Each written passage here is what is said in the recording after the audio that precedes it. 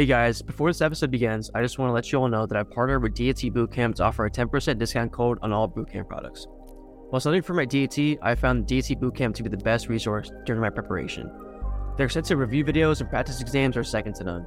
Use code DOD10 at checkout for a 10% discount, applicable to all programs Bootcamp has to offer. Again, that's DOD10 at checkout.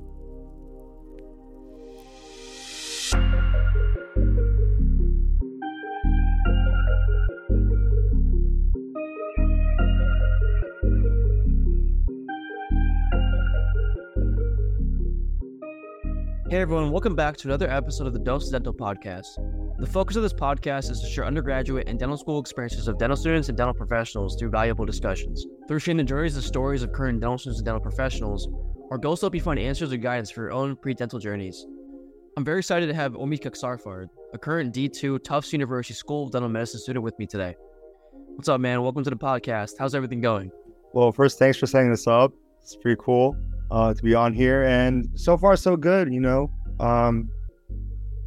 feel like every year has its own challenges, but D2 is heavily on the aspects of dentistry, different aspects of dentistry, so we're getting to learn the ins and outs of it, and with the theory portion and the hands-on portion with lab. So overall, can't complain. It's a dream come true, and definitely enjoying it.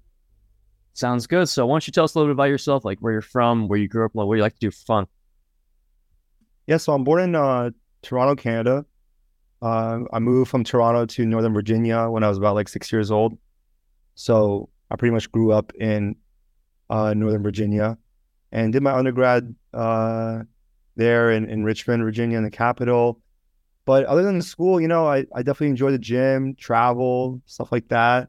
I moved to Miami for my master's, and Miami was a really awesome experience for a couple of years there, and now ended up in Boston. But so far, the journey's always been, as you know yourself, it's very academic based. So your life pretty much is around school and what cities you go to and stuff like that. But it's always nice to do some extracurricular stuff too.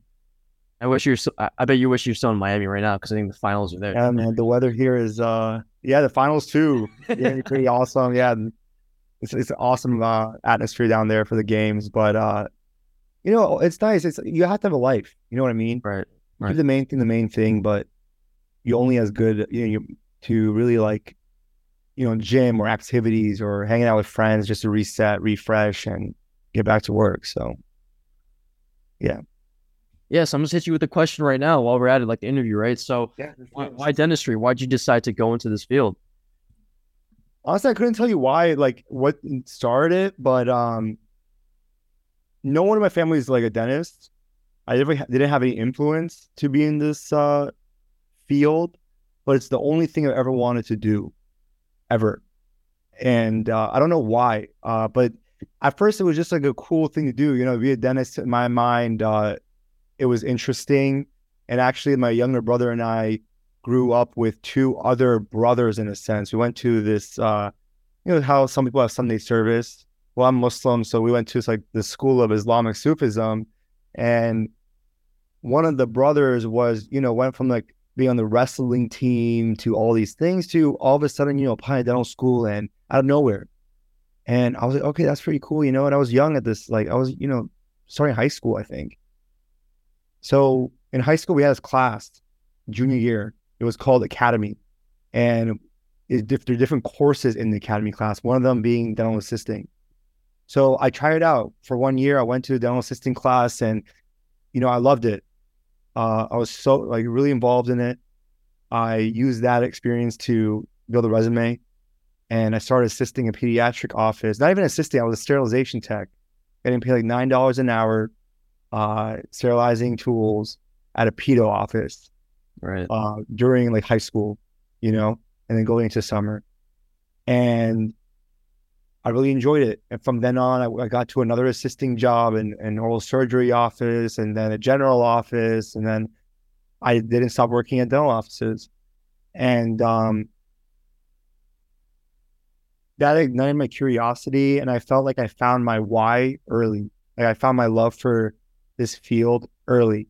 And it's the only thing I ever wanted to do ever since. So all the steps taken from that moment were pretty much geared to reaching that moment of getting accepted in dental school, you know, because early on, you really don't know the difficulty.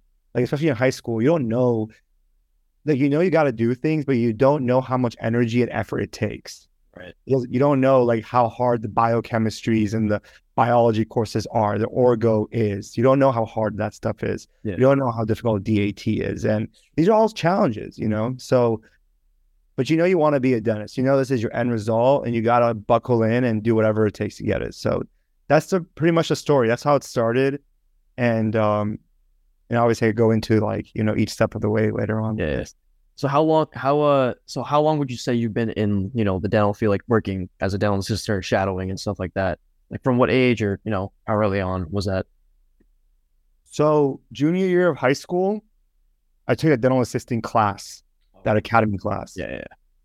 After that year, got the resume down, built it, and ever since then, so like a senior in high school, I've been working at offices. Yeah. You know,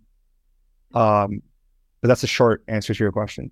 Yeah, I mean that's perfect. I mean, knowing that you want to do it before you even start start college, that already puts you like a step ahead of everybody else in terms of you know, gearing your application, your experiences during undergrad that way. So that's pretty awesome. So you know, let's go into college a little bit now. So you know that you want to do dentistry starting at freshman year. So what kind of experiences and what kind of how'd you kind of start forming your application from freshman year? Like what kind of stuff did you start doing? What kind of classes did you know that you had to do well in and stuff like that? Honestly, look, the requirements and everything are the same across the nation. All right, we all know what we got to do. Yeah. Okay, there's certain classes you got to take. You got to take this exam, this DAT, and you apply. You know, you get your letters of recommendation, obviously, your personal statement, your shadowing, your all that good stuff. But application is an application, and that's great. But look, every person is extremely different. Everyone has a different story, different circumstances, different backgrounds.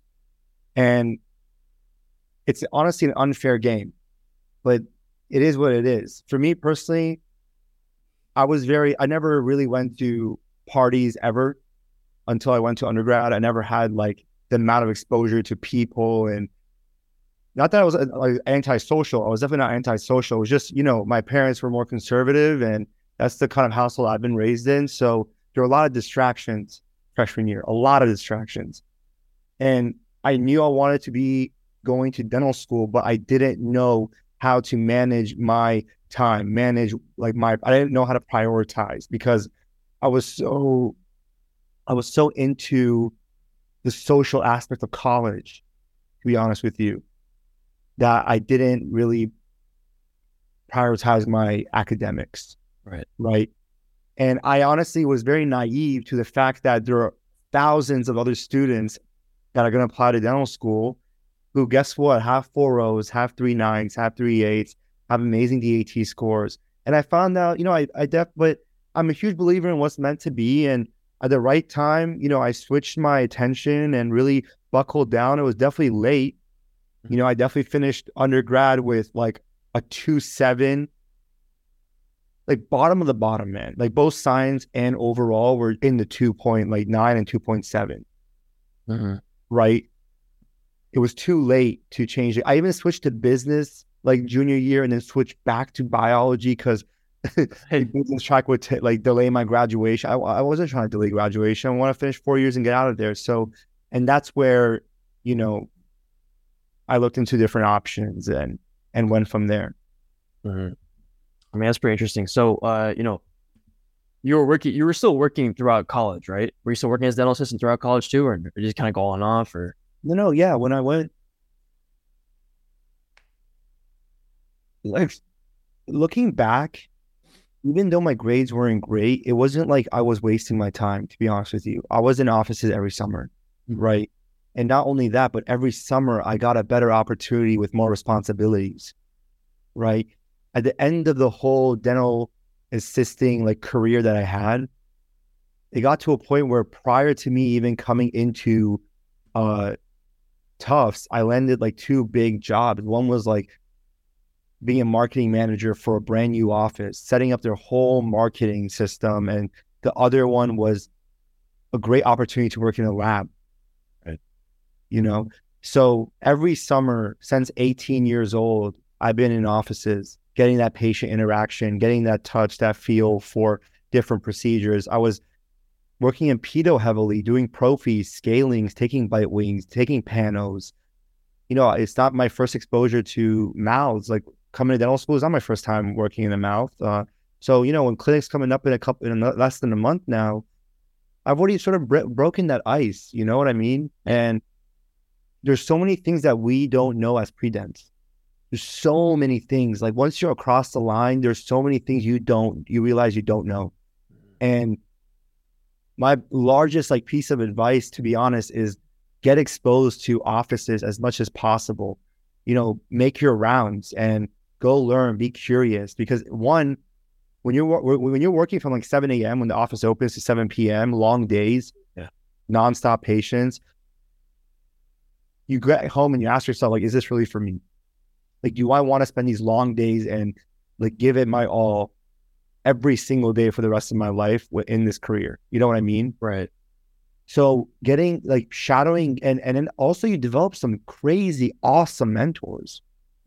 We're talking about if you're working for a multi-million-dollar practice, there's a leader behind that, and you become close to that person. You work for that person, and you start learning and getting advice from that person, and that person ends up being your mentor, and you keep those connections. So it's not just building relationships, write my letter of recommendation, and bye. No, that's not a relationship. You develop some great relationships who also let you write your letters of rec for the application process, but help you along the way too, So I can't stress enough, working prior to coming to school is awesome. It's one of the best investments one can make, to be honest.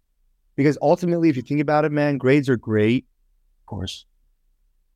But any dentist is they're known, their reputation is built off of the work that they do, off their clinic. And I've met with we have some of the great, really good instructors here for the business aspects of things. And they tell me all the time, your business can be amazing. Your foundation, everything can be set. But if you don't back it up clinically, doesn't mean anything. Of course. You know what I mean? So it's highly important. Mm-hmm. And I think that, you bring up a really good point about the 7 to 7 thing, right? So, I work in an office and, we have 8 to 7 days. So 11-hour days, 4 days a week. And you don't know how dedicated you are to the field until you hit 5, 6 o'clock.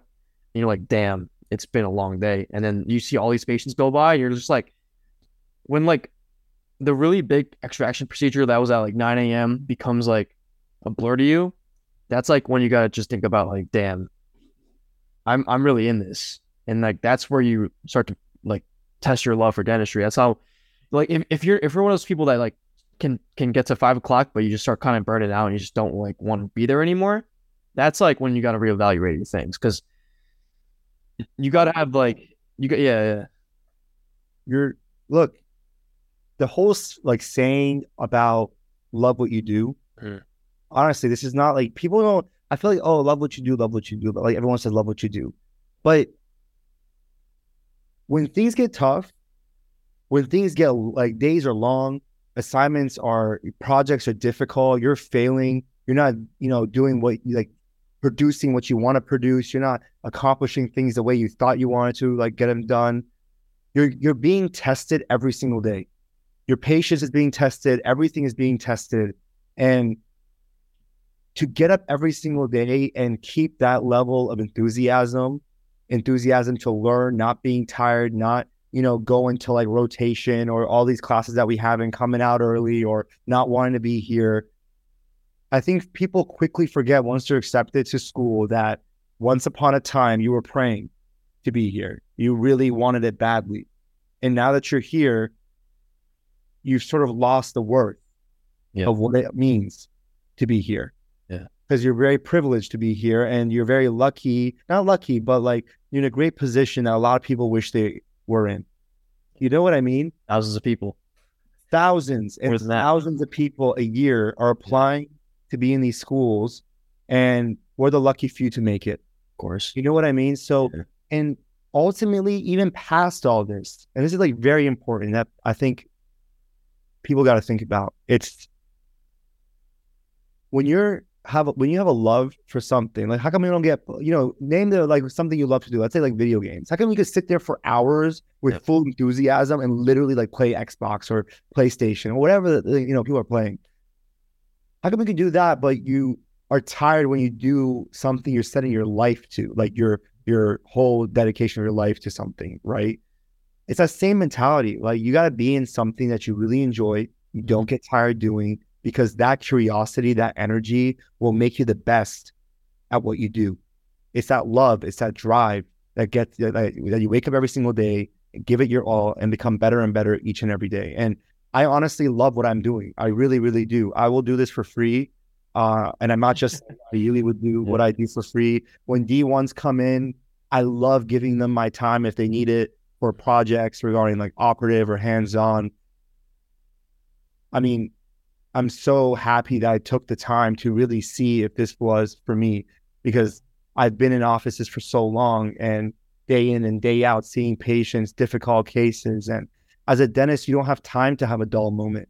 You're dealing with like human beings. You're dealing with cases. I mean, one little slip of a hand, that's unacceptable. You can't have that stuff. Yeah.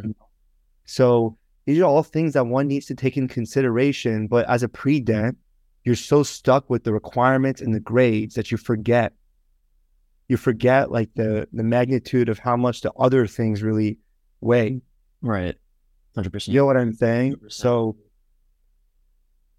everyone's smart here. They didn't get here because, everyone's smart. Everyone is manageable to have their grades, but very few have the skills to be like where they need to be, and it's crazy. The one field, like this is a career with all hand skills, right? It's heavily on the hands, on the eye for detail, on the diagnosis, but it all comes together. It's an art. There's so many balls to play with. Like you're juggling a lot of different things, but in the application process, they never once test you on your skills with your hands, never. So people find out how they really are when they enter school. And guess what? It's a little bit too late because you're already $150,000 in the hole or $100,000 in the hole. And you can't really go back at this point. Yeah. And it's extremely discouraging. So take the time to find out if this is really for you. Right. I think the biggest thing they have on application, I just finished the application like a couple days ago. I submitted everything, whatever. But congratulations, that's big. I know it feels weird because I feel like more I have to go back and like add something else or like double check it again. But that's just a part of the process, I guess. But they just have the one question like, what are your manual the manual dexterity question they have.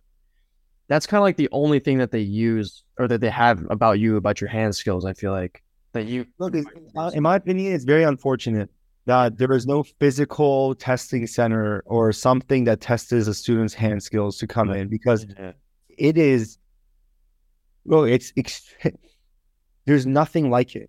Right. Nothing can replicate a student picking up a handpiece and drilling and creating beautiful work. Yeah. And there's so much that goes behind dentistry that as an assistant, you'll never understand because you're not knowledgeable enough. You don't know what to look for. You don't have a mentor or a teacher that's spending time to teach you things. You know what I mean? You're there as an assistant, or you're literally like standing in the corner and shadowing. Yeah.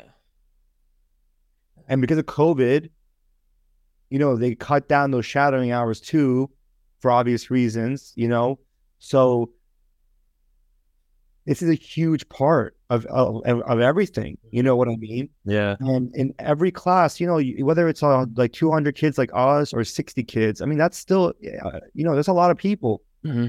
So that's, the downside of the application, I believe. But ultimately, again, it goes back to why it's important to get exposed early on. Yeah. You know what I mean? And that's actually very important to get into arts and crafts or things that test your hand skills and your eye for detail. And that's very, very important because subconsciously you have these skills that start coming to the surface when you start working on like your operative 1 class or operative 2 and so on and so forth. Right. I wish the DAT, they have the PAT section, but I feel like it's nothing. It's nothing compared to like what an actual dental student like. Because when I was studying, I would sit there like on DT boot camp and just look at the like what I'm doing. I just step back for a second, like what exactly is counting cubes on all these sides going to do for me in the future exactly? Like I'm not really physically using like indirect vision or something like that on a test, right? So 100%. Like so weird, but yeah, we did indirect vision. It's you're right. yeah. Right, 100%. It's Like not on a test like that, when you really just start studying and stuff, you just kind of step back and you're like, what is? I feel like I'm just checking off a box for them. You know what I mean? Just so they can compare me to other people and make a decision that way. But like we said, a lot of people apply, and these are different ways that they filter out people. yeah, This is like how many? I know so many friends of mine who even in undergrad quit pre-dental because of organic chemistry 1 or organic chemistry 2 or the DAT they couldn't pass or whatever. You know, these are just ways to filter out people. I mean, that's why they're in place. You know what I mean? And it's a test to obviously test your knowledge for basic sciences, but ultimately not everyone can. So I mean, so yeah, so I mean, let's talk a little bit about how you kind of tackle all these things. So, you know, so can you give us a little like a timeline of when you took the DAT and then when you kind of went about getting letters of rec, for example, the personal statement? Where did you kind of place all these important things to get in dental school during undergrad? yeah, so let's run it back. Honestly, like when I even started making content, I did it because I was Googling I was YouTubing, trying to find people who were in the same spot as I was. Right. 2.7, 2.9, low GPA undergrad. Is it still possible? Honestly, basic question. Is it possible? Zero like things out there. People were just talking about like 24, 26, 22. Like, all right, cool. Not relatable. I graduated 2017 from undergrad. All right. Like I said, I had a really low GPA. Low, again, 2.9, 2.7.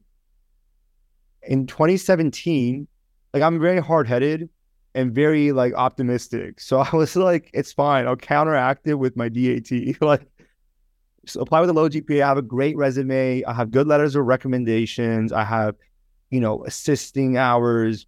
Everything else is like great except for the grade. But so it was like May of 2017. Like I took later on that summer, like July, I took my DAT. I got a 16 on it, right?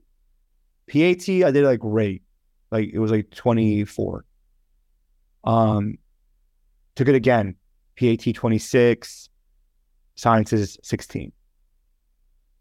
So then I was like, all right, I literally have one more shot at the DAT. Not one more, you could take it more than 3 times. Honestly, if you request, you can. But 3 times, already took it twice. What do I do? I felt like I wasn't going anywhere. Okay. At this point in my life, I was still working, but I was very focused on the exam and what I needed to do. I applied to 30 schools, by the way. Like I graduated, applied to 30 schools without the DAT, with the grades I got from undergrad. Very optimistic. Took the DAT, did awful. So like got 0 acceptances. Took the DAT again, 16. All right, now what do I do? Through like some talking, I found out about, and that was also like a very hard time in my life, man. Honestly, like this is the only thing I've ever wanted to do, and it's not happening. You know what I mean? And it's very discouraging. And it wasn't like really it was a very hard time for me, but you know what? So what? You got to find a different like option. I always believe if like one door's not opening, let's try another one, right? Or let's keep knocking. So I found out Barry's biomedical master's program. And this is where I started like sharing my story and sharing, like when I watch content, I want someone to tell me what the situation is and what's the answer. Yeah. Like, don't just talk. Like, what do I have to do? So biomedical master's program. Okay, bet. Like there was other things like, these other programs around my hometown, like Georgetown or GW, but they weren't master's programs. Right. And Barry, their reputation, like their stats were legit. Like 60 kids a year were going to dental schools from the same backgrounds as I was. So I applied. Long story short, I applied. I got waitlisted because my grades were so low. Yeah. And I just called. I called, and they were like, listen, literally she calls me. She's like, Omid, we have your application. we'll let you know by like this date in July. If you get accepted, we know you're interested, whatever. I was like, okay. God willing, I got in. I was the last, like, I got in and I completely was, even I was going to Miami, a city could be very distracting, but I was locked in, bro. I was like, this is the last opportunity. If I don't get through this, we're not gonna, it's not gonna happen. Yeah. So got all A's, kept on pushing, got the A after A after, and I'm not saying that to like, brag about it. I'm saying that because it's possible. Like whoever watches this, who's in the situation, if you really switch your mind and prioritize, and well, I'm in Northern Virginia, and that was the first time like when I literally put my clothes in my car with my dog, and I drove to Florida with no apartment. School started in a week and a half. Oh, yeah. And it was the first time where I actually cried leaving, because I've never taken such a risk in my life this big, going to a school where I don't know if I'm going to get in because nothing's guaranteed. Nothing is guaranteed. I have nowhere to live. I'm going to figure everything out, but it was a huge move. It wasn't like easy. Yeah. But even more like that pressure, I love pressure. Like I'll take pressure any day. Like I love it because I thrive in it. And when your back's against the wall, you either got to make it or you just break. Right. And I'm not here to like break. Yeah. So I got the grades locked in, got everything good. Took the DAT again in like 20, I think 19. And my third DAT attempt from a 15 went to a 16. Well, devastating. And I was like, I tried boot camp. I tried like different programs, and the program I took was actually very good. Like it was very helpful. It wasn't in my favor, but because my GPA at my master's program was so high, the admissions committee, especially here at Tufts, because a lot of it, and people should know this, like at Berry, admissions directors come to the school in person and you have meetings with them. So you actually get to know the person from the beginning, and they get to grow with you in a sense. You keep them updated. They really care. You know what I mean? And the director here, Dr. Kasberg, and he really believed in in me. He really believed in my potential. And last thing he told me was, Omid, you're going to get this interview. Just don't let us down. Don't let me down. And I was like, you got it. I got the interview, got accepted. And it was like a full circle moment, bro. Like during the white coat ceremony, he came up, talked to my parents, and and I try to represent myself and my school the best way I can. You know what I mean? And but overall, it was a very long process, a lot of obstacles. But like we were talking about earlier, you're going to be tested, and either you're going to go through and figure this stuff out, or you're going to be like, this is too much for me, and this is not my path, which is completely fine. Right. That's 100% fine. But I just believe if you want to really be the best at anything in this world, my mom always has told me, nothing in life is ever easy. Nothing great in this world will come easy. Right. And I really want to make an impact in my field. I really want to be the best at what I do. And that like mentality, of not being good enough, like academically, and also working hard and always, wanting to push to the next level because of my curiosity and my drive. Like I really think that's in everyone. That's 100% every human being, and everyone is capable. It's just we limit ourselves, and we're scared or we're fearful. So you name it, man, I've experienced it with this path, at least, with coming into like school. And now, I mean, God's so great, man. Like I'm at one of the most competitive schools, one of the best clinical schools in the country, like hands down. So, so that's like a whole gist from the beginning to at least right now. That is insane. I mean, like just driving, like you don't even know where you're gonna live down there, and you're just kind of just taking it as it goes, just to get into dental school. Which just to get. Like, I mean, it'd be one thing if it's like if you're a dentist already and you know where you're gonna go, but like you're just walking off a cliff right now, basically, with your dog. Oh, 100%. Was it blind faith? That's 100%. I'm a huge man of faith, man. I think like whatever's meant to be will be, but you also gotta, work for it. You can't just create a God like, God, give me this, give me that, or right. you gotta work for it, And now in dental school, that mentality, because you've been through so many hurdles, Continues with you. 100% it continues. Like nothing phases me. Yeah. Nothing is hard. Nothing ever is hard. You're just not good enough. Yeah. So get good. You know what I mean? Honestly, we're not at that level. Like in dental school, every week, if not every day, we're learning something new. Right. No exaggeration. And guess what? In the beginning, you're like right now, I left lab. I was extremely frustrated because I didn't get like the result of what I wanted. Yeah. On this project that I want to accomplish. But it's okay because I've had that feeling before, and we're gonna figure it out. Yeah. You know what I mean? So you got to keep pushing. Right. And personally, like I could either settle for average preclinical work, but I'm not average. I don't want to do that. You know what I mean? Yeah. So that's how like we got to think. That's like what dental schools want. They want someone who's not going to break. You know what I mean? Like they want someone who's gone through things and like they've been able to overcome them. And just when you see something that, I guess in your case, like when you see something that's been harder than like doing like a practical or something, then you know that you can do it. Like when you've experienced it like that. Yeah, I mean, I'm just happy that, like I said, like Dr. Kasberg at the time, like I'm just happy he told my parents, all it took was one person. And I told him straight out, I was like, if it wasn't because of you, I wouldn't even be here. Mm-hmm. But it just took one person to bring me in. And just like with anyone, it takes one opportunity, one person, one acceptance between like you accomplishing this and you not. And that all has to do with, I've been rejected from multiple schools many years in a row. Yeah. So when someone calls me, it's like, oh, I've been like, didn't get accepted this cycle. Like, so what? Honestly, like next cycle. You know what I mean? Like honestly, but getting hopefully I get in, but in the case, I think I would see it as like an opportunity to get even better because you have another whole year to just keep on going, bro. You want it, bro? How much do you want exactly. It? If you don't want it, if you really don't want it, you'll stop. You'll just do something else. You can do something else. But you took the DAT like what? That's 3 times total or 4 times? I've been in school all together for 10 years. When I graduated, with 10 years. And that's crazy.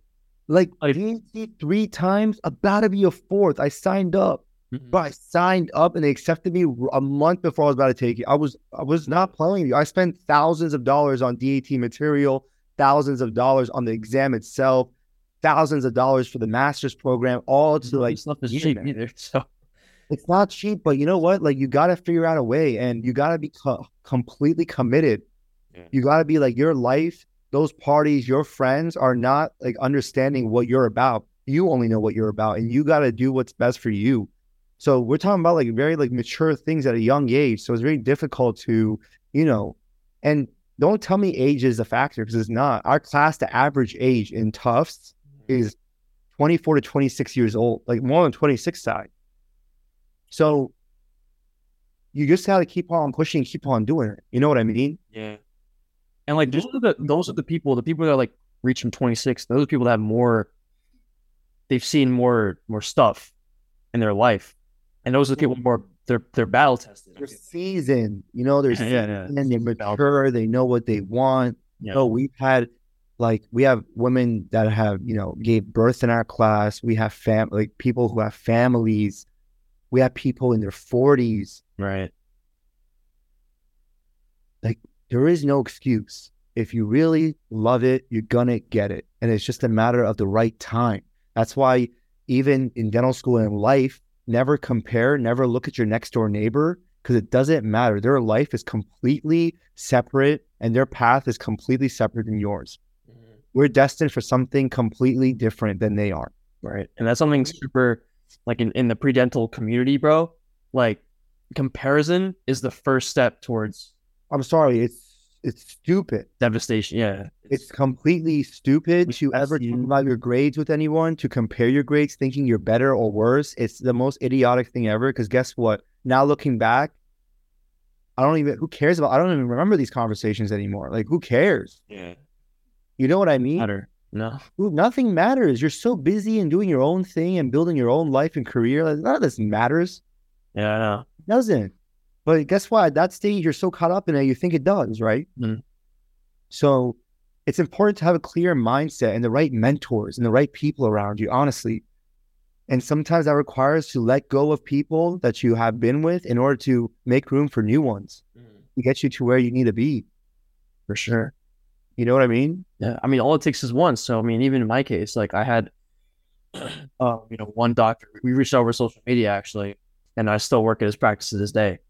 Like just him, dude, on Long Island. So it's just like, I mean, I could have reached out too, but the fact that he had a social media account and then I reached out to him and he reached out back and then we just kind of went back and forth and now I'm working at his practice. It's just, and then now I'm meeting all other doctors that work there. It's just like a domino effect from one person. Well, keep like these relationships. Whoever's watching this as well, who goes to offices and shadows and stuff, keep the relationships open. Keep in touch because you never know what can happen later on. You never know why you met that person and what it can bring later on in the future. So I think the skill of is a huge maturity as well, like keeping relationships open, with individuals that have impacted and helped you along the way, like your mentors and different job opportunities like you're talking about. Because you never know, you graduate, guess what? You might, want to work in a place that you already are familiar with. Yeah. That is a great mentor, can teach you and excel you in your skills. So, you know what I mean? That's important. And I mean, like, I guess the thing is that you never know who somebody knows. So, like, you never want to burn bridges when you're leaving somewhere. Also, you don't want to, if you're shadowing as pre-dental, they know that you're there to get hours at some point, right? They know that. Yeah, like, listen, these guys are not dumb. No. They're not dumb. And they can tell the difference between a student who really is about this craft and someone who's just trying to fill up some hours. Yep. 100%. And they will know who to give their energy and really give you like deeper information. Because, a master never gives all the secrets away. Yeah. They'll give you some things, but you got to create your own, art. Mm-hmm. They make you the tools, but they won't tell you how to use them properly because that takes years of mastery. But if you got a really passionate person, a kid who really wants it, that's so evident. It shows that they're here for more than the paycheck, more to just like the application purposes. They're here because they really are interested in this art and this field. And that's completely different. Those are the kids that'll come back after they've applied to dental school, after they've done all these things. Like those are the kids that really want it. 100%, man. And during dental school, guess who? You need advice, you call. You make a phone call, right off the bat, they'll be there for you. Exactly. That's amazing. Not a lot of people have that. You know what I mean? And overall, I think that you really need to build an internal self-confidence in who you are. Mm-hmm. And you got to stay true to that and you shouldn't change that when you come to dental school. You understand what I'm saying? Like when you come, stay true to who you are and your heart and your principles, and don't get affected by everyone else's energies and what they're doing. You know what I mean? Because you're not gonna be friends with everyone in the class. It's impossible. Yeah. You see what I'm saying? But you stay true to who you are and what you're about, and because that's what got you here, and that's what people love about you. Right. Don't be apologetic. Right. Do the right thing. Bring that energy every day. Don't be apologetic and be true to who you are, and that will get you really, really far here. No, for sure. But I guess the biggest hurdle for pre-dentals now is that because like the DAT preparation stuff is getting so advanced, like the scores are going up, the GPAs are going up. Right. It's like, I think for this cycle, I've been looking at the averages now. They're like 21s, or maybe for the last class, but like 21s, maybe 22s for some schools. I know like Harvard would be like 24, Columbia's like 24.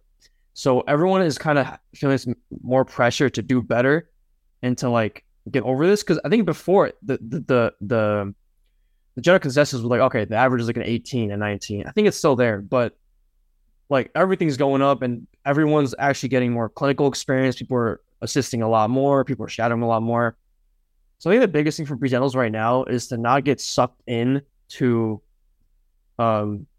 being like thinking that they're like everybody else. Um, I guess like staying true to themselves. I think people are now trying to check more boxes off because they think that's going to separate them more.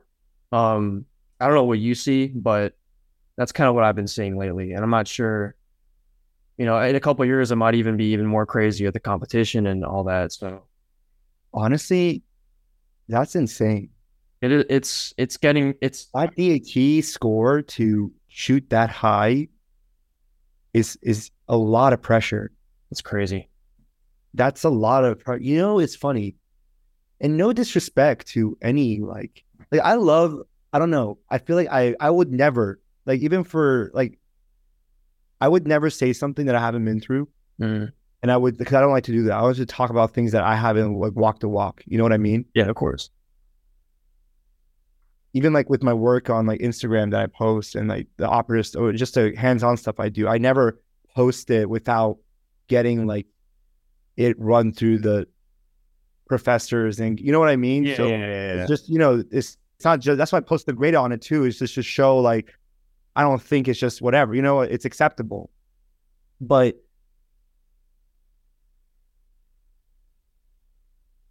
I think that's the beauty of the masters is because you take yourself away from this ocean of applicants and you're more into like a pond that has a lot more attention.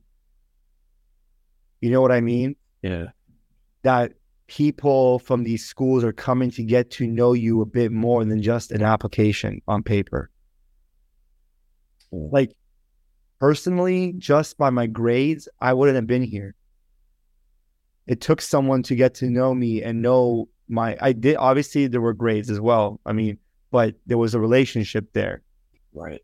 With the backing up of my grades and my application. And I mean, I'm doing great here. Yeah. Honestly, and, like to be honest with you, it's doing great. I love where I am. And so you can't get caught up with the grades. The grades are there. The test scores need to be there for a certain reason because a lot of people are trying to go to dental school nowadays. A lot. They don't like the med life. They don't want to work those long hours. They want to have a life outside of the profession. And dentistry is one of the most appealing medical professions in the world. Yeah. You know what I mean? And it's definitely honorable to be in this profession. It's dope. It's awesome. But regarding the exam scores, if you got it, great. If you can get it, that's awesome. Right.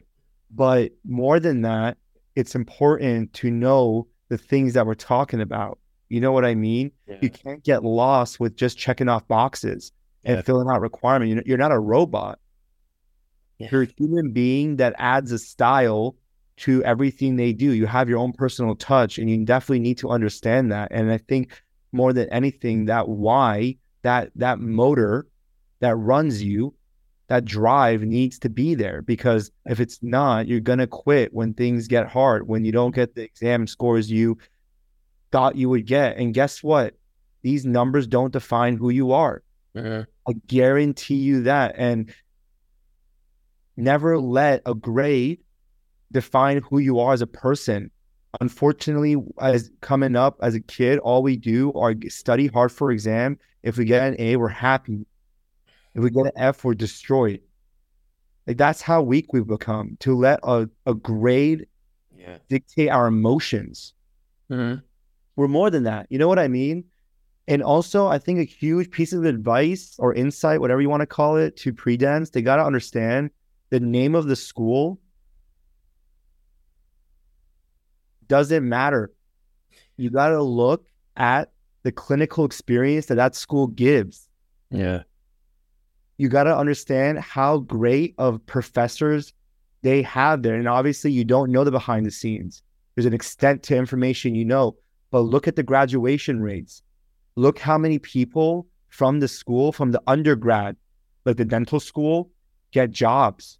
Yeah. What are the salaries looking like? What's the demographics they're working for? Because a lot of these schools, and I could name a bunch off the top of my head that undergrads would think are prestigious, they're heavily based in students in students who want to do specialty. So guess what? They're when you're in specializing, all you're worried about, even in dental school, are grades. So guess where you're spending less time in? Yeah. You're spending less time in your hand skills. You're spending less time in pre-clin. You're spending less time in clinic. You're worried about the OMFS exam. You're worried about applications again. You're worried about getting high grades. You're not investing in your hand skills. You're not investing in your diagnosis skills, your eye for detail. You're not getting the exposure you need to be ready to work in the real world. And never come into school set that you want to specialize. Don't do that.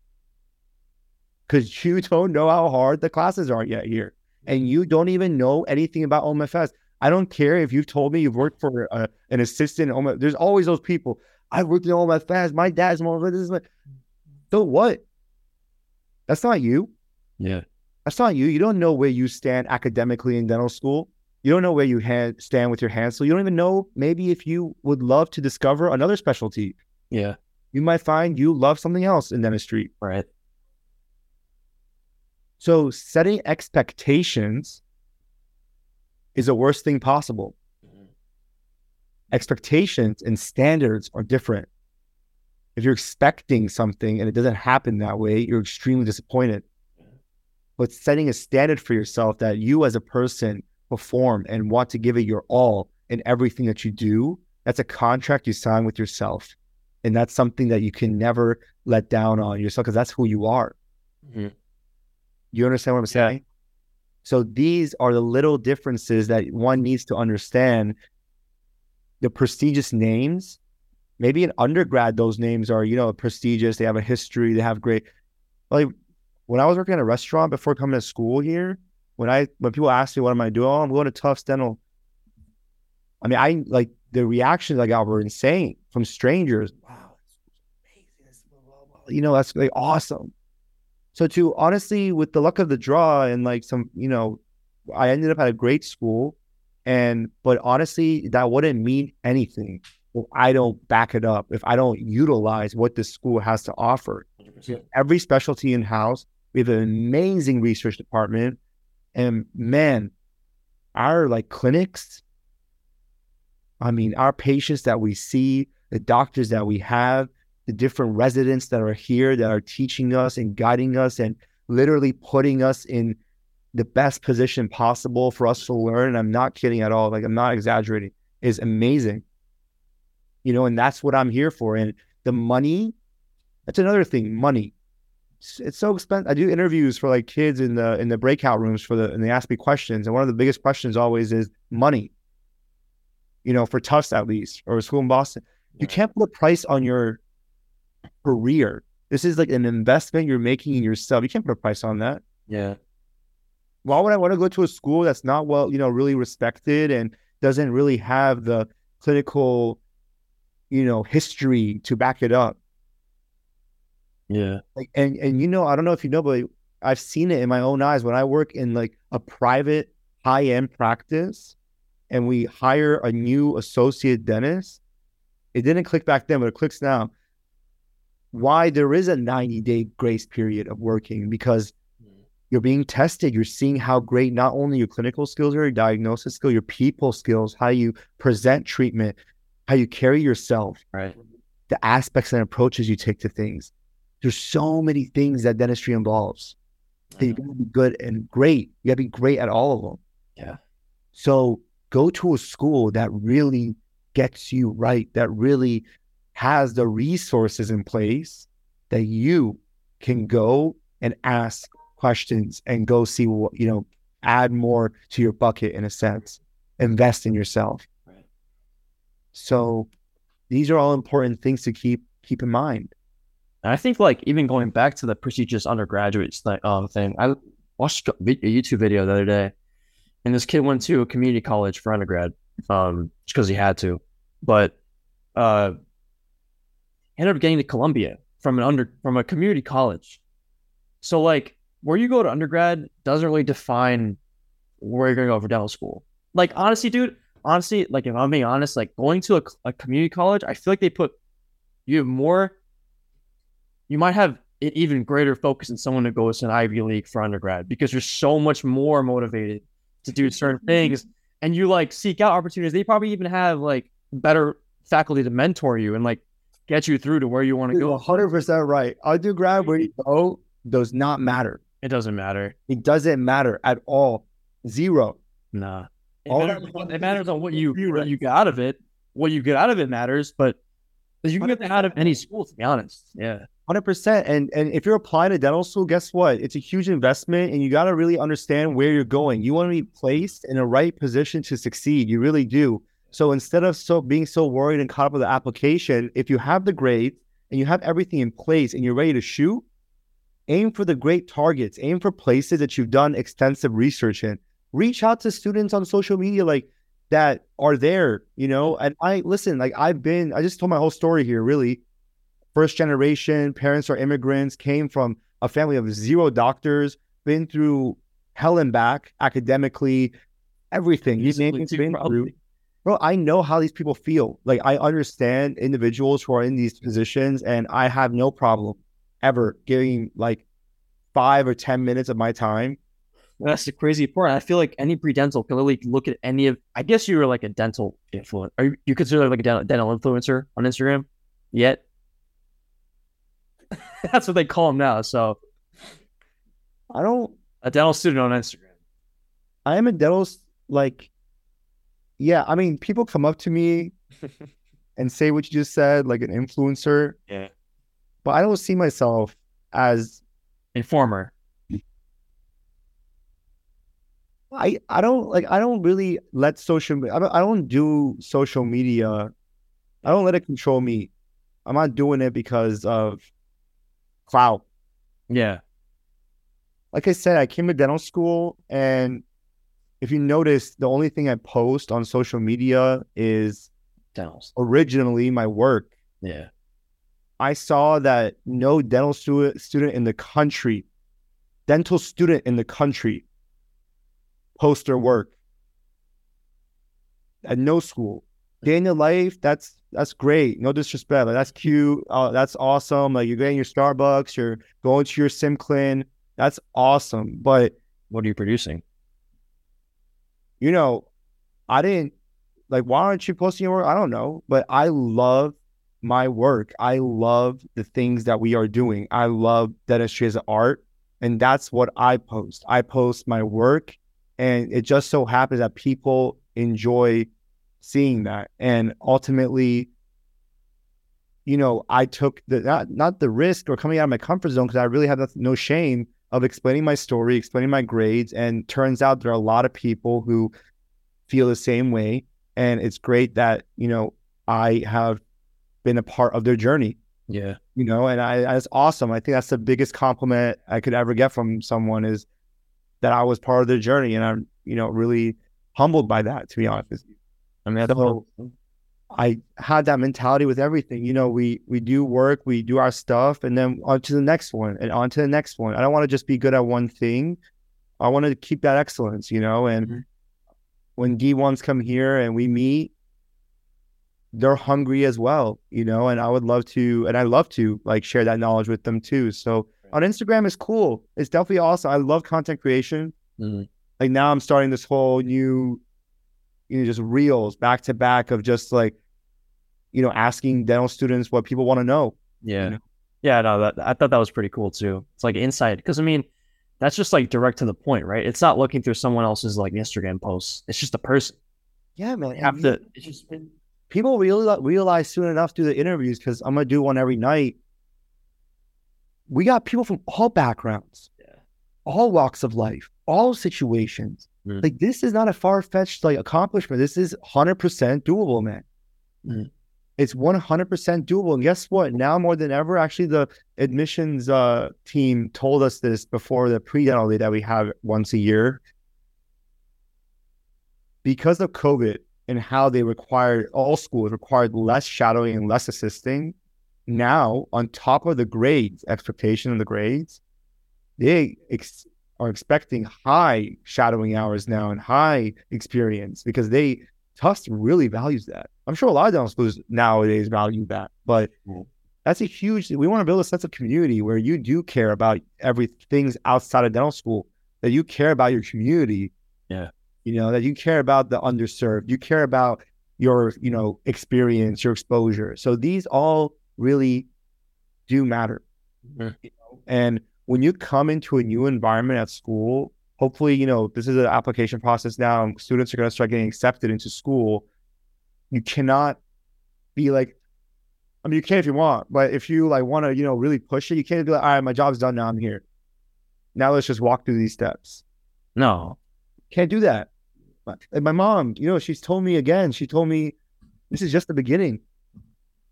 You did all this is just the start. And I say that, so we have a prenatal society at Stony Brook, and I always tell kids who are asking about the prenatal process of freshmen and sophomores, I'm like, the goal isn't really to get into dental school. The goal is to become a dentist in the future. So a lot of kids will just get into dental school and they'll just stop. They won't. I don't know this. I'm not dental school. Look, I think you want to be great at what you do, honest to God. If we were to do this podcast, we're just talking. Did you where is your mindset? What is your expectation for what's your standard for yourself? What's your vision, I guess? For the podcast? No, for yourself. Oh, myself. In this field, I want to become I want to become a great dentist, but also become a great patient. I want to have really good patient care skills, because I realized through my experiences as a dental assistant how important that is. Honestly, that's 50% of dentistry. Other 50% is physical. It's 75, if not 80% of dentistry. And you just hit it on the head. We're in the business of hospitality. Yeah. And that's exactly what my life goal honestly is. Yeah. Is to not only clinically be excellent, but to also create an experience that is unforgettable for each and every one of my patients. Mm-hmm. Honest to God. And unfortunately, there are not a lot of people that have the hospitality aspect of things, because not only do you have to be good with people, you got to communicate in ways where people understand, but you also have to create an environment where people are comfortable. Yeah. Trust you.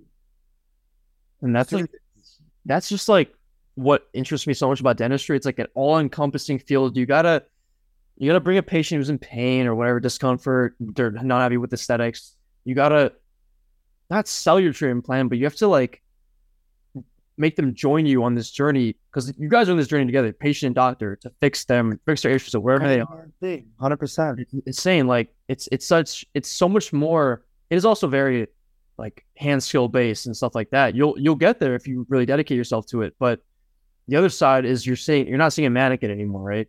You're seeing a person who's like you, and you gotta adhere to their needs and everything. So that's kind of what is so interesting about dentistry to me, is that when I wrote my personal statement, I wrote I said, I want to be able to restore the oral cavity, but the oral cavity is also a vessel for dialogue, and that's where dentistry is why I love dentistry so much. So and I see it every day. You probably see it. You're probably going to see it. You've probably seen it a lot. So that's just what's insane to me, and that goes way farther than checking off a box or going to Orgo 2 for a class or taking a test. So that's it's crazy.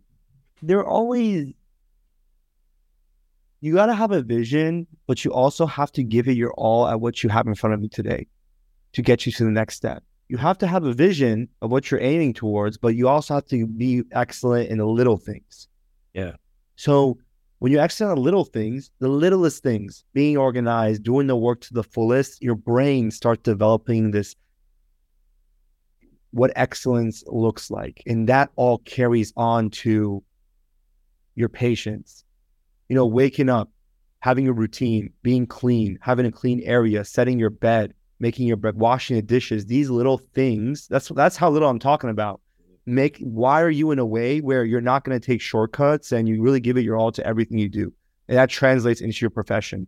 Very true. The way you dress, the way you look, the way you smell, the way your clothes are, is a representation of you at all aspects. People look at you, and based on how you look and how you present yourself, that's a representation of your life, your work. Yeah. You understand what I'm saying? Yeah. At least that's how I think. That's my mentality. You know what I mean? Mm-hmm. So if one doesn't take care of all aspects of their life that I've been taught by my parents, how are you going to have how are you going to be great at other things in your life if you can't make a simple, like, your bed or whatever the case may be, right? So these are all things that come in play. And when you come in dental school, it's academically, people are different, like, playing fields, 100% they are. But overall, no one's ever picked up a handpiece. No one's ever been in clinic before. So it's game on. You know what I mean? In a good way. Yeah. You're going to show yourself where you stand, where you are. And like you said something important. Like, if you stick to it with the right guidance, and we believe, like Tufts, they tell you, like, we believe in perfect practice. We don't believe in just practicing. You repeat the same thing over and over again and get the same result. Strive for perfection, have the right guidance, and also that ethic, that work ethic, and you stay at it, and you can definitely be clinically, like, excellent. You know what I mean? So there's so many things you could talk about, but that's why I wanted to ask you early on, what's the biggest thing right now that pre-dents are, like, really worried about? Yeah. So, but also one thing, man, like, don't be set on a school either. Right. Keep your options open. And because if they accept you, at the end of the day, you're going to be a doctor.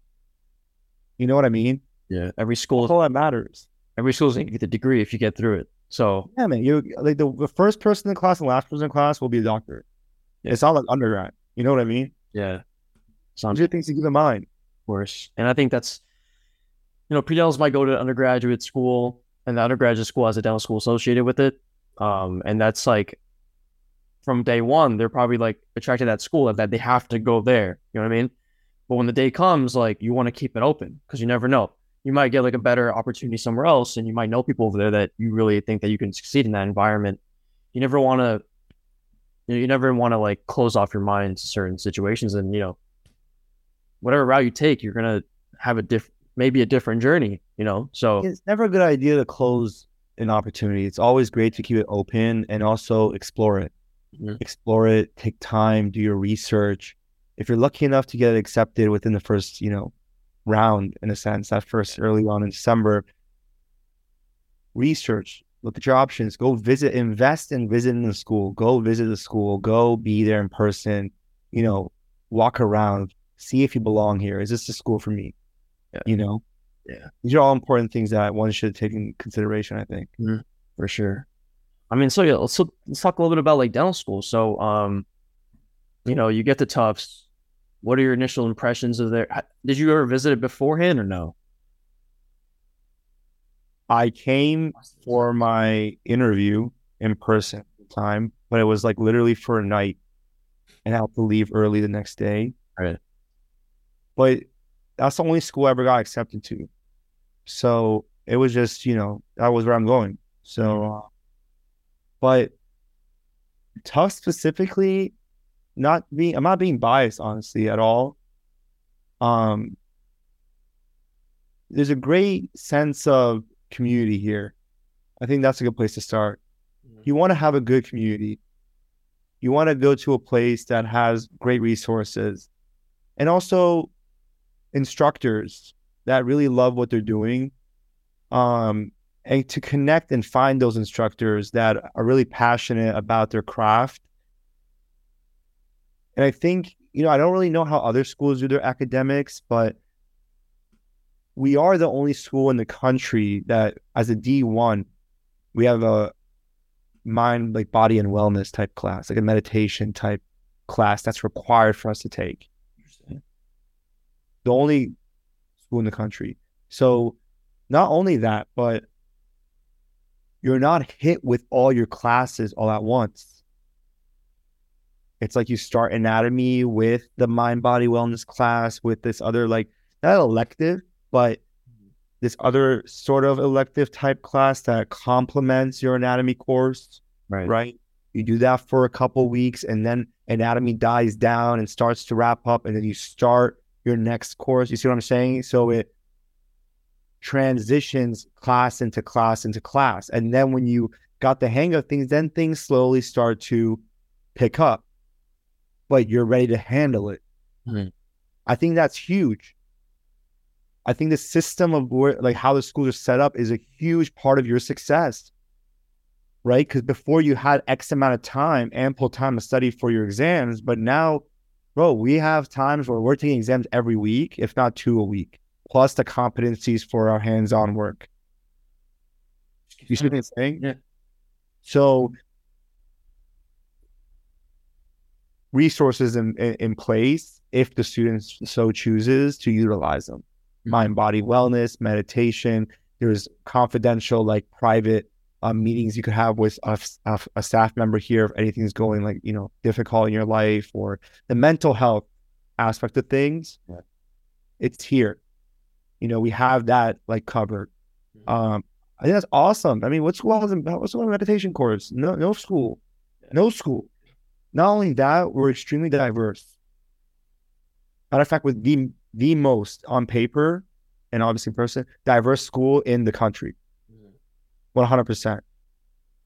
And why is that awesome? Because you get to meet cultures, like you're saying, the hospitality aspect of things, right?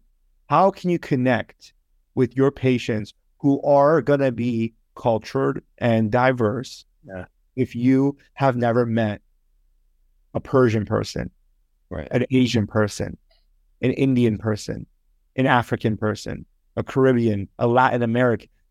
You don't understand what I'm saying? That's a great point. I actually never thought about that. How your own classmates can shape who you are. 100%. That's where you're talking to a patient, and oh my God, yeah, I've tried that food before. Boom. I've been to Thailand. I know someone from Korea. Right. I know how to say a little word in Korean. That one little connect, like when someone speaks your language, even knows one word. Yeah. Like, oh, that's awesome, man. Like, it's like connection. Yeah. So it's a huge investment. I mean, the opportunity to have the most diverse class in the whole United States at a professional dental school where you can connect, have the opportunity to connect and get to know different people from all over the world. Right. That's a huge investment. Where are you going to get that at? You know what I mean? So that's another huge plus, right? And then ultimately, Tufts is really known for their clinic. And their pre-clinic and their clinic specifically. And now that I'm here, I see why. The level of excellence that they hold students to is amazing. Amazing. Our requirements are just where they need to be. They're appropriate. We have the facility. We have everything that we need here. I mean, and also, guess what?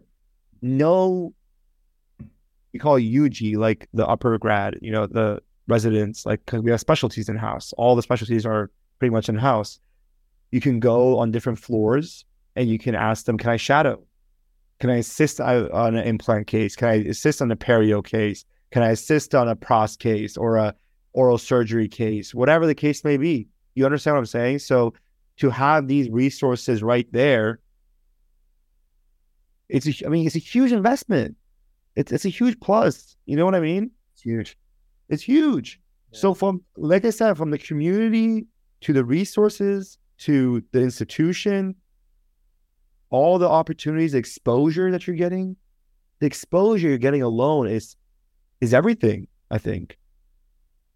You know what I mean? And at third year, when you're third year, you have a business course with one of the most amazing, honest to God, she's the best professor. She is not a doctor, but her husband, if I'm not mistaken, one of her children just graduated, but the other two have already graduated, and she runs, they all own practices.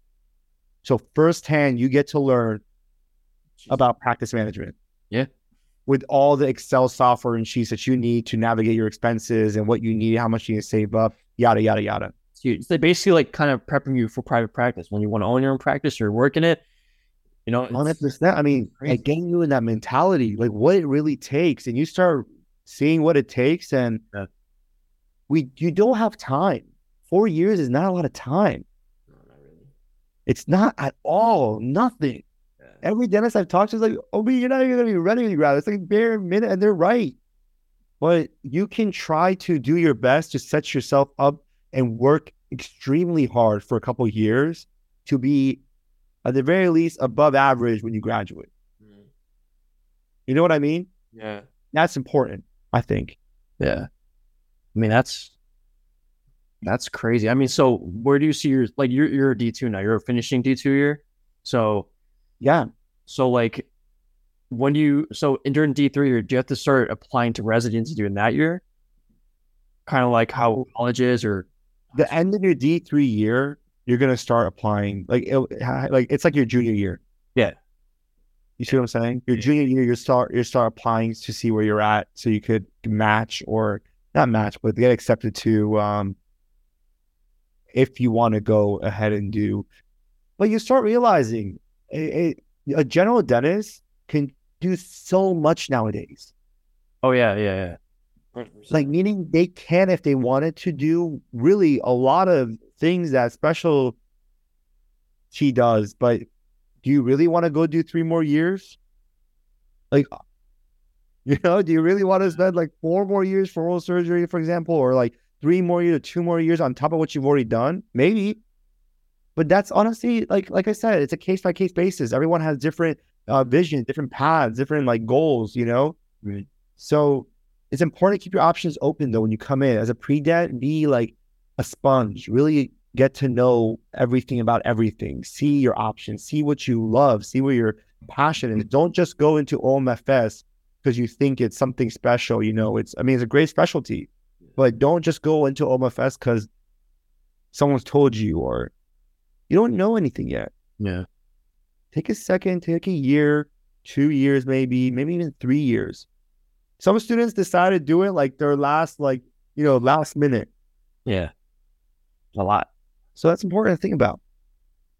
I mean, that's crazy. So what kind of stuff are you, so was D1, when does Tufts put you guys into like clinics, or not clinics, but like when do you guys start working on hand skills at Tufts? So your first semester, you have a course called, at least how it's set up right now, dental anatomy. That's your first exposure to hand skills. Okay. There's a theory portion of dental anatomy, but then you also have like three wax up projects. So you got to start waxing. Okay. You wax up different things at different levels of difficulty, different teeth at different levels of difficulty. But obviously you're learning about the line angles, the anatomy of the tooth, what you got to look for. And then you go ahead and replicate, what the tooth is supposed to look like. You build it up. So that's your first exposure. Then operative 1 starts in the spring. You go on winter break, you come back. That's where you get your high speed, your low speed handpiece, your instruments, all your materials, and boom, you got an X amount of projects to start learning every week. You get introduced to a new project that requires a new, approach. And that's the first set. And then you obviously go into your second year and you do operative 2, which for us, operative 1 is more like class 1 restoration, class 1 prep, class 1 restoration, class 2 prep, class 2 restoration, class 3 prep, same thing, goes on and on and on and on all the preps, all the classes, class 1, 2, 3, 4, 5, and then a mix of, we do amalgam, we learn how to do amalgam, and indirect vision, obviously, on different teeth of the mouth to really challenge you and all that stuff. And then there's a theory portion as well to that class. There's a practical and a theory portion. Then you go into operative 2.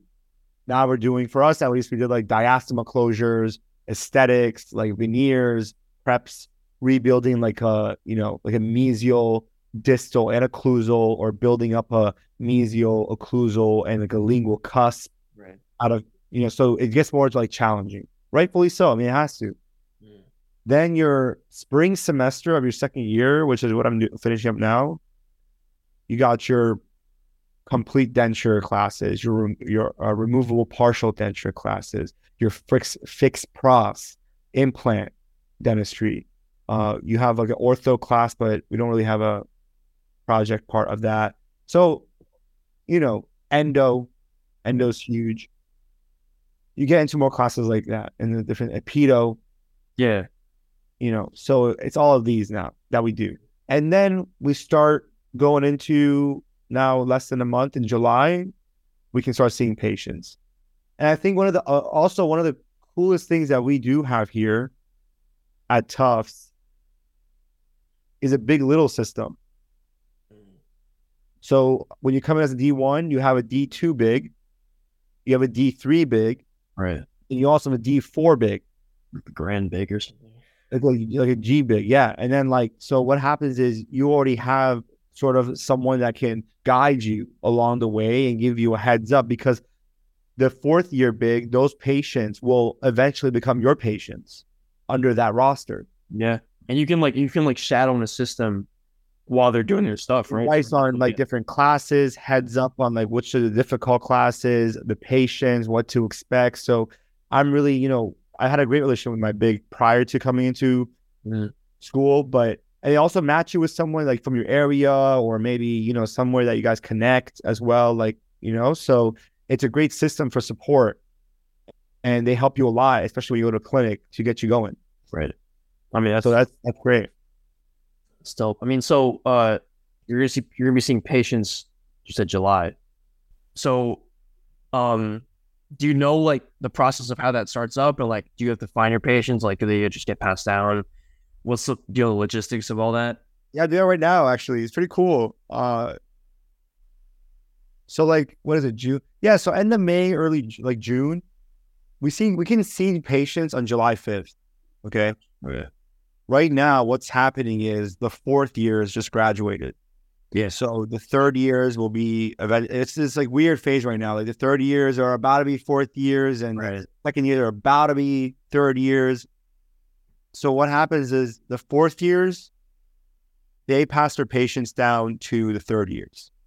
Now, when you get patients, at least here, we have certain requirements. Let's say 10 crowns we got to do. Hypothetically, that's not the actual amount, but let's just say for this conversation, 10 crowns hypothetically we have to do, and we got to do, 20 operative procedures before we graduate, for example, and perio and whatever. But those patients will get passed down to the 3rd year,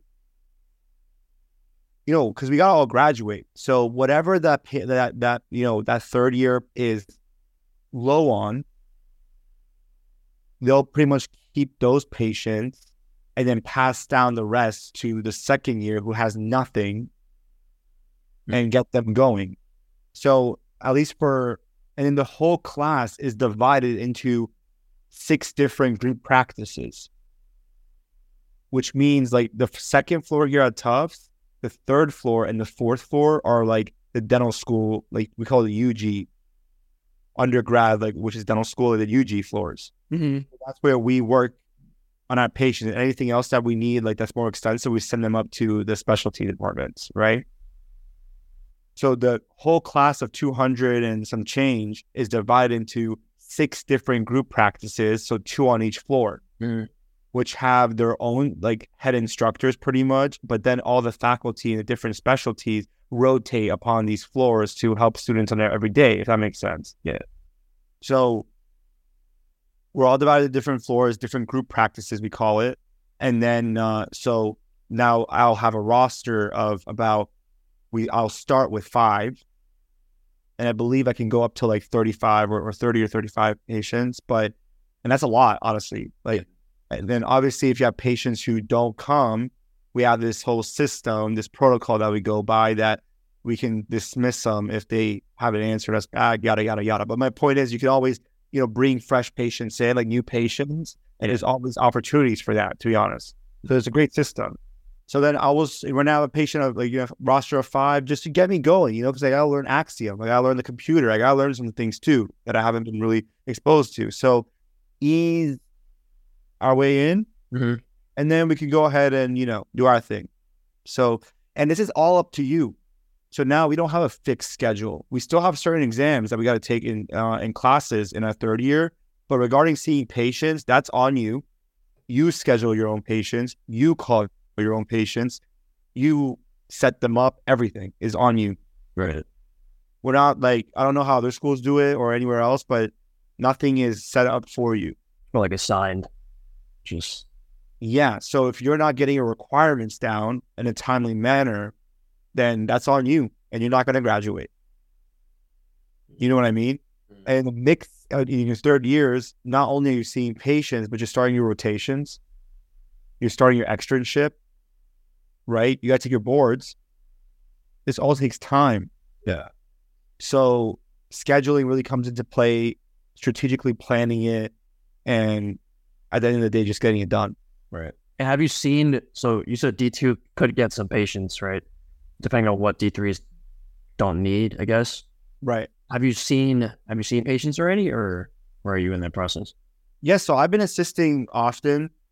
Like I've been my whole mentality right now is I've been a lot on the pre-clin side. I haven't seen patients like as a provider. Right. Like that's I haven't seen patients as like a provider yet. So I will be seeing them in July as a provider. Yeah.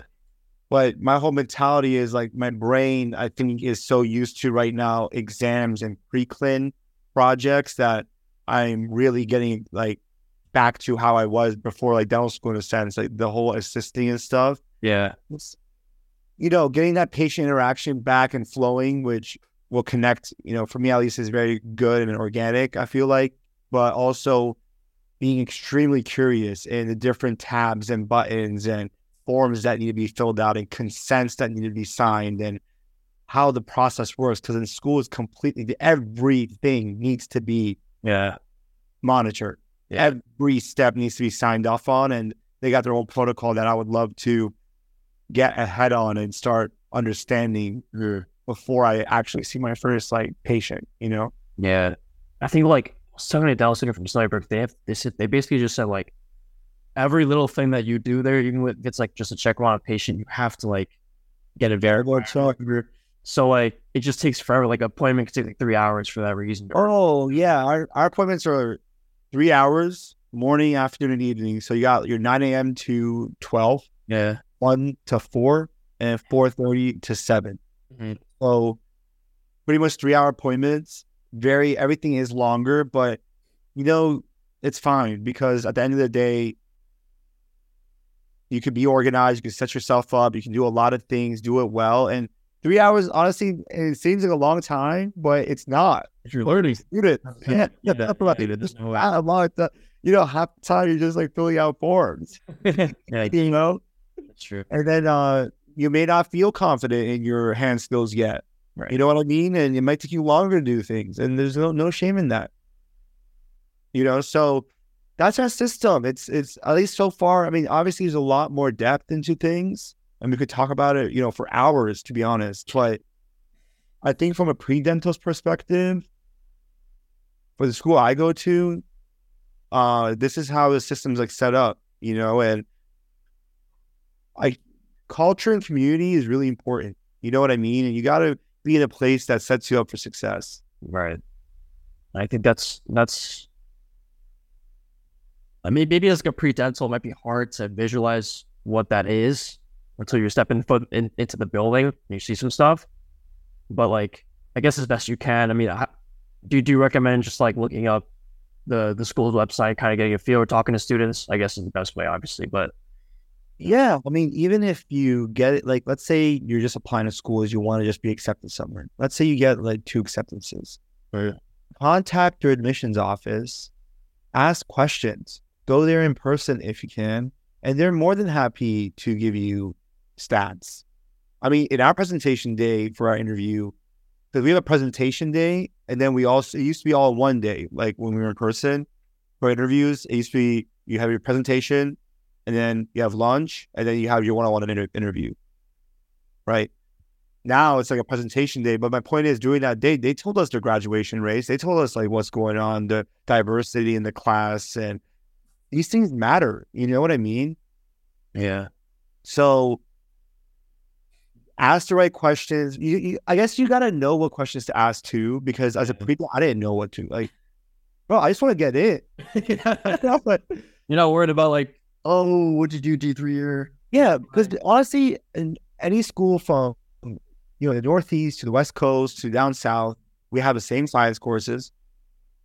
We're going to learn the same procedures. It's just the systems that are set in place. Which school can maximize you as a person? Every person is different, right?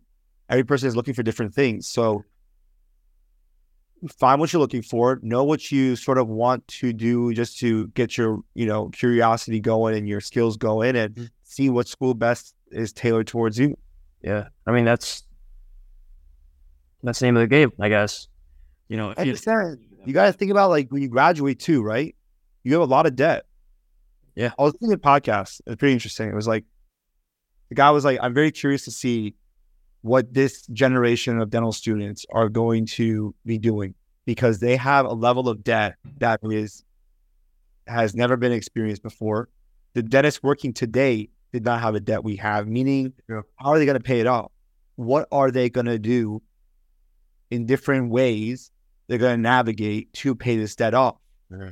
So it all starts from the beginning. It starts from the moment you step into school, what you're doing to invest in yourself, to ultimately do amazing work, take care of your community and your patients at the highest level, right, and also, rightfully so, get compensated for it. So if you go to a well-respected school and your skills are great, there's no reason you should, like, the money is a great representation in a sense of what you have to offer, right? Especially when you go in for an associate position. So the name, the respect, I guess, matters at the institution that you go to. Yeah. Going to a very well-respected school. Yeah. So, and that's not easy. Mm-hmm. So, but these are all things to keep in mind. For sure. I mean, this has been great. I mean, I feel like this is like a really good insight. A little different. Usually, like when we talk about dental school and stuff, it's more like step by step by step by step. This has been more of like a yeah. What do you call it? I mean, it's just been more of like a real, like, you know, it's just been real, I guess is the way to say it. Yeah, I mean, because when I'm looking at you, right, I just see that, oh, you're in tough settle, but I'm not seeing what it took to get there and like how hard it was and all the stuff you went through, and like that it just encompasses the entire what you worked for. You know what I mean? Because honestly, I guess I was talking to you this way because I've never really analyzed or looked back at why I've spoken like this, but I feel like we don't know why we do things sometimes. Yeah. You know, I feel like we don't know the whole big picture.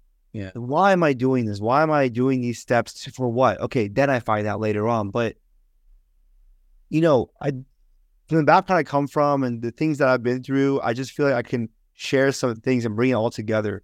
You know, if this is really for you, and if dentistry is really for you, find out first if it is.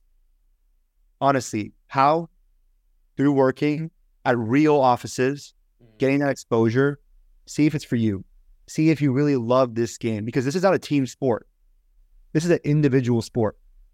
It's you and the patient. It's you, your tools. I'm not going to be drilling while you're drilling. You know what I mean? It's all you. Yeah. It's an individual sport, but you have a community of people that you become close with that are in the same mindset as you, and you guys work together in a sense. Yeah. Right? You build this like community of excellence. So if you're pre-dentally watching this, decide that this field is really for you and you love it, because there are going to be moments that will test that love for the game. Right. And you're going to have to make a decision that, no, this is really what I want to do, and I'm going to go through these failures. There's a lot of money involved, a lot of time involved, and a lot of adversity involved, and you have to go through all of it. Right. You know what I mean? Because when you're here, you're going to be paying a lot of money. You can't go back, honestly, because if you leave school, guess what? You're $100,000 and some $1,000 in debt. That's a lot of money. Yeah. You know, for an average person, for me, that's a lot of money as well. Like, so surround yourself with people that are also driven and serious about their business. Have a balance of life as well, but try to do your best to get across that line. Yeah. And once you're there, don't stop running. Be extremely humble, grateful, and hardworking for what you want. You see what I'm saying? And it's really that simple. So, and I say, if I can do it, you can do it. 100%. You know, there's no doubt. Yeah, for sure. Like, this has been a really cool opportunity too. It's been a great interview. Yeah, it was super cool. I mean, I feel like everyone that listens to this is just gonna be like right through a brick wall after they finish. So, that's the goal, right? So, look, yeah, like my message to pre-dentals now is just kind of like ground yourself. Don't look at SDN or Reddit or whatever the hell. Oh, wait. And those are the worst places to get advice. Like, never ground yourself. Reach out to dental students. You have Instagram, probably. reach out to dental students, ask them questions, ask them real questions, maybe like call them if you're close with them. Look, and build the right connections. Yeah, exactly. Build genuine connections, Right. Connection with people that can help you get to the next step. Those people for me were literally, remember how I told you that woman at the Barry's Biomedical Master's program? Yeah. That woman and the staff and the teachers and the relationships that I built there have been a huge part of where I am today. Right. Build relationships that matter, that are valuable, and that will get you to where you need to be. And honestly, sacrifice everything. If you want to be in this field to get in, sacrifice all the other, sorry for my language, BS that doesn't contribute to your end result. You shouldn't be doing things that aren't geared towards where you need to be. Ask yourself a simple question before you want to make a decision. Should I study tonight or should I go out tonight? I should probably study tonight because that's going to get me to where I need to be. Everything else can wait. That club will always be there. That event will happen every year. These things will always be there. But this opportunity really is just a window, and I need to really get in. You see what I'm saying? 100%. So that takes a level of maturity, and I think all this put together, full circle, I feel like this is everything someone really needs to get in because the resources are there. The programs are online. You just got to, buckle down and do it. And I think that love is really important because you can listen to this interview and hopefully it gives you motivation and, it boosts your energy and you go through, but there's only so many times you listen to this over and over again or have those phone calls or you got to have the motivation from yourself. That fire has to always be lit. Yeah. You got to be there. And once you go through yourself, because of this, hopefully, that's when you'll know, that's when you'll have your foundation. And when you get your foundation, that's just going to make you successful.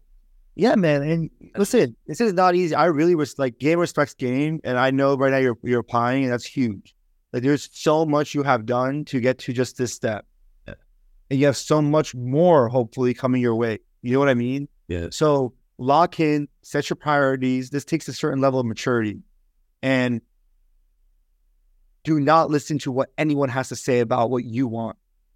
My parents, because of my stress, even they've always supported me, but they're always like, you don't gotta do this. Even bro, look at this. Actually, I have this this letter.